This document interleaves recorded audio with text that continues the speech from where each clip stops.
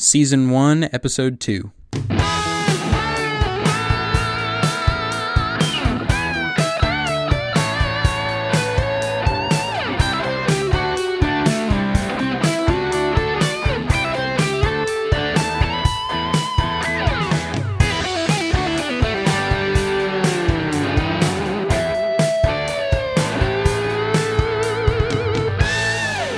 Hello, everyone. Welcome to the Technically Speaking podcast, the podcast where technology and ministry meet. I am your host, Jack Dodgen, and I want to start off this episode by thanking all of those people who listened to the first one. It finally got out there, and it's because of that one and just doing it that here we are with now a second episode, and I was looking forward to it. I mean, there are a lot of things I have written down that I want to talk about, some things that will be more relevant to you. Some of the topics will be general kind of online stuff, but some of the subjects I have are going to be a little deeper. They're going to be a little more, I guess, internet meta sort of stuff, by which I mean kind of the culture surrounding the internet, some of the inner workings of things that go on, instead of just talking about blogging, for example, which I will do in the future. Instead of just talking about blogging and kind of the ins and outs of those things, talking about why it's effective, when it's effective, and those types of things. Today is kind of the latter of all that. I want to talk a little bit about the background of some of the stuff that's going on online, why some things succeed, why other things fail, and what we can do. Those of us that are trying to have a ministry of some sort, albeit big or small, these are important things to know, important principles to keep in mind. And what I want to focus on specifically today is this: the ever-changing landscape of the internet. Just this past Monday, it was Tuesday, I tuned into YouTube. There's a channel, I'm not subscribed to it, but it's one that on and off again, I guess since 2012 was when it started. I've kind of been in and out watching it. I would go in, watch a few of their videos, but I didn't want to subscribe. A lot of the things they did, some of the skits and stuff, I didn't want on my news feed. But then there were some of the things, they did news reports as well. I liked their take on those. So I tuned in to see their thoughts, but I didn't want to subscribe and have some things in my feed that I didn't want to see or something like that. But I checked on them fairly frequently, watched them quite a bit, and I started to increase that a little bit over this past year as more news stuff was coming out, as I became more interested in news and talked about it. I do a podcast called The Trend, and a lot of that is dealing with, the whole podcast is dealing with current issues, which unfortunately is constantly politics these days. But that became a relevant YouTube channel for me to pay attention to. Well, it was this past Tuesday, I got on and they uploaded a video where they said, this is our last week. The channel is shutting down. And they explained that the person who originally started the channel, he just kind of started it and got it running, put other people in charge, and he backed away as the years went on. This was in 2012. Well, here we are, 2017, and it's owned by Discovery, who has a subsection of their network that works on online videos called Group 9. Well, this particular station, Group 9, has the rights to a lot of other channels and things like that. Well, they decided that this particular YouTube channel that I was going to, that it wasn't really what they wanted to do. It's not the vision they had for the company, and so they just decided we're going to cancel it. That's a horrible thing for a lot of those people working there, because the people on this channel now have to find a job. They were given a week's notice, really just kind of a bad deal all around. But there were 1 million people subscribed to this channel over the course of 5 years, 2012 to 2017. Over the course of that time, they had over 1 million subscribers. They had seen the most growth in the last few months of this year. They had really seen a spike in interest, something they hadn't seen since the beginnings of 2012. But here they are now. This is their final week. They're uploading some final things, sharing memories, stuff like that, but then they're gone. And that just reminded me of the ever-changing nature of the internet. There are things that come and go all the time online. Just this past year, Vine, a popular app that launched the careers of a lot of people who could do these funny short videos. Well, they spun that off into various comedy sketches or into a YouTube account or into other platforms like Facebook and Instagram and things like that. Vine closed down. They couldn't keep up with the competing market. Facebook and Instagram said, well, we can do those videos too. And they just pushed Vine out of the internet space. Nobody wanted to go there anymore. They weren't being that profitable anymore, and so they're gone. And you can probably think of other websites or other apps that used to be but are no longer. You know, I think of MySpace. That's probably the classic example. That was the big thing before Facebook. Well, here we are now. MySpace still exists, but it is not anywhere what it was before. It's a completely different style of website now. Its purpose is different, but it was a social networking site, as is Facebook. But Facebook was able to change and adapt, and it still exists. It's still very relevant, whereas MySpace is gone. You think about things like Angry Birds, which was super hugely popular. They just had a TV show based off the game. There are loads of games, all kinds of merchandise and all that. Nobody really cares about it anymore. Nobody's really cared about it for the last year or so, even though they've still been trying to merchandise some things. It's the greatest thing ever, and then it's gone. Periscope is a great example of this too. Last year, Periscope is popping up all over the place. Everybody's using their phones to take live video wherever they are. You can join in the chat and see and watch your friends as they do live feed stuff. Very accessible, and it was like here and gone over the course of 3 months. It was incredible. I remember sitting there going, I wish I had a better phone so that I could do these things, and how can I use this for ministry? And then it was gone, never to exist again, I guess. Periscope is just kind of in and out. You may not even know what I'm talking about. I mean, it spent such a short amount of time online that it was just here for everyone and then gone. Things like Facebook Live have now replaced it and taken that up, and such is life. That's how that works on the internet. You have to adapt, or you're going to be destroyed. The reason why Vine was gone was because Instagram said, "Well, we can introduce these short videos on our platform." And since people already have Instagram, well, why have Instagram and Vine when I can just have Instagram and really have both? And so Vine started to drop off. We're seeing the same thing now with Snapchat. The stocks in Snapchat are kind of fluctuating up and down quite a bit, but a lot of that has to do with what Instagram just rolled out, this Instagram stories thing, where Snapchat, you could have these stories and share those things, and it was real cool and neat and everything, but then Instagram said, well, we're going to do something like that too. And since people already have Instagram, why do you need both? If Instagram can do what this does and more, I'll just take Instagram instead. It's no coincidence that Instagram's owned by Mark Zuckerberg, creator of Facebook. That's why Facebook has existed as long as it has. I remember pieces of flair and being able to poke people on Facebook and all kinds of other weird things that you could do. It's a completely different website. It's gone through different makeovers. It's gone through different iterations of itself.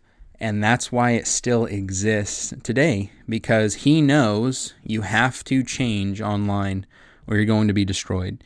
In regards to ministry online, I've got two things to think about in regards to the ever-changing landscape of the internet. The first is this.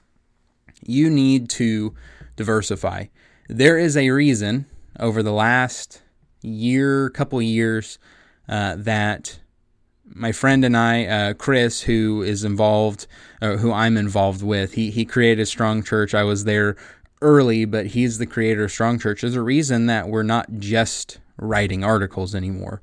We do still write articles, but we have now, with this one, 4 different podcasts that are going up on a regular basis. There's a reason that we've added that. We're working on getting back into videos. There's a reason for that. Not everybody likes blogging. Not everybody likes podcasts. Not everybody likes video, but we can appeal to different audiences by doing those things. Not everybody cares about little posts on Facebook, but that's still something we can do to kind of help drive traffic. We're diversifying the things that we're doing so that Strong Church can have a greater reach, so that it doesn't become irrelevant because it invested all of its, put all of its eggs in one basket here. That same thing is true of you. That's not to say you need to, and I understand this, there are going to be some people, I think most of the people I'm talking to, all they want to do online is a little bit. Maybe Facebook updates, maybe they start a blog, but they don't really see the need to do anything else. I would encourage you to find something that works, and if you really want to be involved in this online stuff, don't put all of your eggs in one basket necessarily. I know of people who do podcasts, and then their article the following week is a written form of the podcast they did the week before. Now they're not doubling up on their work necessarily. It's the same material, just 2 different forms, but they are providing new content, and they are hitting audiences that, they're hitting a blogging audience that doesn't care about their podcast. They're hitting a podcast audience that doesn't care about their blogs. And so they're diversifying in that way. This also includes social media. Don't just say, I'm going to completely invest in Facebook. Right now, I am involved in a committee in Oklahoma putting a youth conference together here. And one of the things we decided this year is, what are we going to do online to promote this thing? And that's one of the areas where I was kind of slotted in and put in charge. And I determined, because we talked about it, they said, Twitter, Instagram, Facebook, what do we want to do? And I determined we should be on Facebook this year, and we can add another as we go along. Now, we can talk about why I chose what I chose, and why I chose what we're going to go do it next year, maybe in a different episode. But the point of all that is to say, we needed to know, okay, what is the purpose in what we're trying to do? What audience are we hitting? We don't want to put all of our eggs in one basket necessarily. I told the group, because they threw out, okay, well, we need to be on Twitter, we need to be on Facebook, we need to be on Instagram. I said, for one thing, that's a lot of work to update those 3 things. But I responded with, I think we should just be on Facebook this year. So the reason for that is, the kids that go to the youth conference, they're going to go. If we do it well, they're going to have a good time. They're going to learn a lot. They're going to be talking about it. By the time the conference rolls around the next year, they're going to go, oh, I remember that conference. That was great. I want to go back. What we have to do this year, the first year, is get in touch with the ministers of those kids and say, here's what we're doing. Here's who we're having. We want you to be a part of this. We have to sell the ministers on it. They have to believe in this, or they're not going to bring their children. And so I said, I want to go to Facebook because I don't really care about reaching the kids this year. And most of the kids are not on Facebook anymore. They've left to go other places because you followed them there. If you are a parent, the reason your child's not on Facebook is because you're on Facebook and they've gone somewhere else. Or the reason they're not on Facebook is because you've kept them off from having an account there. And if so, well done. Pretty difficult in this day and age, but good for you. But that was my purpose. Now, next year, I want to diversify. I don't think Twitter is going to be very effective for us, so I said, we don't need that. We're not going to do it. But I do think Instagram's good because we'll have photos of the previous conference. We'll have other images we can share. And then we can be in the minds of the kids throughout the year saying, didn't you enjoy this? Here's what we're doing this year. Be excited. Why I mention all that to say this. It's good to diversify because things change. One of these days, Facebook is going to be gone. It doesn't seem like it. It's been such a big part of my life as a 25-year-old. It's been I've had Facebook forever, and it's been around for a long time. It will be gone eventually. YouTube will be gone eventually. Now, they are changing and adapting and working, but something will give. I mean, this is how things work. And maybe they won't cease to exist completely, but they will drastically change as the years go on. If Facebook is still around in 5 years, it's not going to be the same as it is right now in March of 2017. And so diversify. Don't put all your eggs in one basket. The people from Vine who are now without Vine, the smart ones, they have a Twitter account where all of their followers are at. Seeing them, they're staying in the public consciousness being there on Twitter and driving people to Twitter. They have websites where they put stuff. They have Instagrams where they upload videos now instead of Vine. They have YouTube channels with millions of subscribers because while they had Vine, they said, I have to do something with this. And they drove to those markets. Some did not do that, and now they have nothing. They have memories of the last few years and some funny videos they did, but they didn't spin it into anything else because they stayed in one place, and you just can't do that online. So consider that when you think about, do I want to blog? Do I want to do Facebook only? Do I want to do podcast type stuff? Find ways to diversify at least a little bit. That doesn't mean do extra work, but spread your content out a little bit so that in the event that something goes under, if blogging starts to tank, that's okay because you have an audience on podcasting and they'll follow you there. So that's the first tip is in the ever-changing landscape of the internet, diversify. Don't put all your eggs in one basket. Be okay with being involved in various things online. And the second is this. And it's really kind of a two-parter that I'll try to keep short for the sake of the podcast here.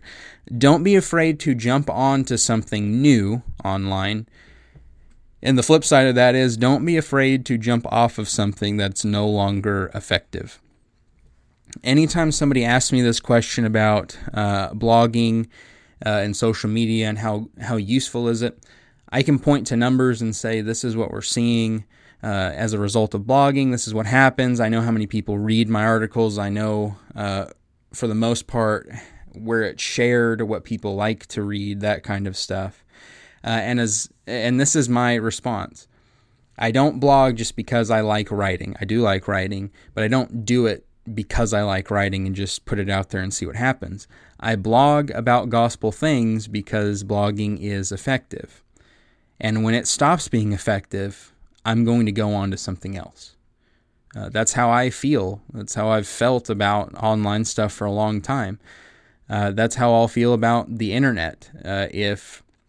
And I don't think the internet's going anywhere, but it will, again, change over time.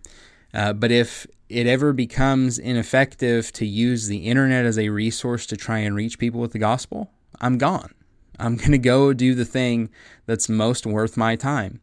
And for a long time, I knew people that in the earlier days of the internet, you had chat rooms and forums and things. There were people who brought others to Christ through those. They engaged in those chat rooms, taught people the Bible, got them connected to a local church. That was great. That's still happening a little bit. Like people are still using the chat room stuff. It is nowhere near as effective because people are less in chat rooms these days. They're on Facebook and Twitter and stuff like that. And so that's where I want to be. Those are people who have decided, I'm not going to change, I'm just going to keep doing the forum stuff. Well, it just doesn't work like it used to. One of these days, social media isn't going to be as effective as it is now. And so you have to be willing to jump off, move on to something else when it comes around. This is the flip side, and this is where things get scary for a lot of people. We can't afford to wait on the internet world for something to kind of rise in popularity and then say, okay, I'm going to jump on that now. There are probably things you can mention or think of that your church, they saw other churches around them doing for the last 5 years, 7 years, and then they decided, you know what? We can do something like that. And by the time they've started it, it's no longer effective. And those churches that they're copying, that they got the idea from, they're moving on to new things that are effective. And they dropped the old thing because it's no longer effective. And yet here we are doing this old and effective thing. and not really reaching anybody at all. We don't have the time to wait around and do that when it comes to online stuff. Periscope, you were either on it or off of it. There was no time to wait and see, well, we'll see if Periscope takes off. Now, when you start hearing things like this be mentioned, go look into it, go study it, and go, I do have, I have a phone that's capable of taking periscopes. I think that I could put out, something like a weekly 2-minute devotional. Maybe I'll start doing that. Don't wait until it blows up or until it's been around for a year and then say, you know what, I think I'm going to go ahead and get started. Now, that's a general rule. If somebody is not doing a ministry through blogging right now, and maybe you want to start, the first best time was many years ago, but the next best time is right now. That being said, you're going to be fighting a large battle. A lot of blogging, when it first came out, it was cool and unique because anybody could write. Now, so many people have put their name in this whole thing and said, I'm going to be a blogger now, that there are millions of bloggers. And so the sites that are rising to the top are these sites that are working together with loads of writers, putting out tons of content that you as a single writer just can't match. And so you're going to be starting way behind at this point. That's okay. I'm not telling you not to try in the first place. But don't make that same mistake with stuff coming up in the future. Facebook Live is still in its infancy, but it's starting to gain traction. Don't wait a year from now to say, okay, how can we use this Facebook Live stuff? Start asking that question right now and go, okay, what can our church do, or what can I as a minister, what can I do to utilize this new innovative technology to spread the gospel? If you aren't asking these questions now and you wait until later, it's going to be too late. It'll either still be around, but you'll be buried because so many other people have already got a foothold in it, or it'll be gone and you wasted some time that you could have had to reach some people. You can't be afraid when something new comes up to jump on, to at least learn about it. That's not to say that every new little innovation that pops up is something that's going to be great and effective. Going back to Periscope as the example, it only had really a few months that I saw it. It spiked and then it completely dropped down and was gone forever. And then you have examples like Facebook. The people who were on at the beginning of Facebook, the people that were on at the beginning of YouTube. I mean, there are some YouTubers right now who have been on there for 10 years. I mean, YouTube's been around a little over 10 years. People have been on there from the beginning that have an incredible foothold. And it's not that new guys don't rise up all the time. They do. But these guys who have been around forever, their voices are heard. People know who they are because they were there from the very beginning of this thing. That needs to be the church. If we want to use social media and the internet and the various things online as an effective tool to reach people, it's not dependent on the internet. The internet is an effective tool. It's dependent on us. Are we actually going to do it, or are we just going to sit and wait and not do anything, just come up with ideas or kick the idea around but never really do it ourselves? There are a great number of tools out there: podcasting, writing, video, so many things out there that the church can do. But if we just sit around and we're too afraid to jump on, we don't get into actually making those things happen, the internet's going to pass us by, and all of these other places are going to innovate and create and do new things, and the gospel will be nowhere to be found on the internet. I don't know about you, but I really don't like that idea. I want God's word, his message of salvation to be prominent in every place. And that requires us, at least in the online landscape, to not be afraid and to jump in when something is coming up, something that could be effective, to let go of the things that are no longer effective, and to diversify and be involved in many things so that we can always keep charging forward and not have to play catch up in the ever-changing landscape of the internet. That is the show for today. A little longer than I wanted it to be, but I think I did better than last time. on that. Just a couple things. I wanted to say a few, and then I ended up saying Q. Just a couple things before we close here. I encourage you to go check out starttofinish.org. And in particular, Strong Church, which is the section of that website that I'm involved with. I mentioned earlier in the show that there are multiple podcasts going up about popular culture, about things that are trending within our culture, and also got a podcast about pornography addiction and helping people out of those things. Loads of podcasts, loads of writing as well, Bible study to cultural things happening and kind of a Christian's take on those. So I encourage you to check out starttofinish.org and Strong Church, as well as all those podcasts. You can reach me at jdaviddodgen@gmail.com.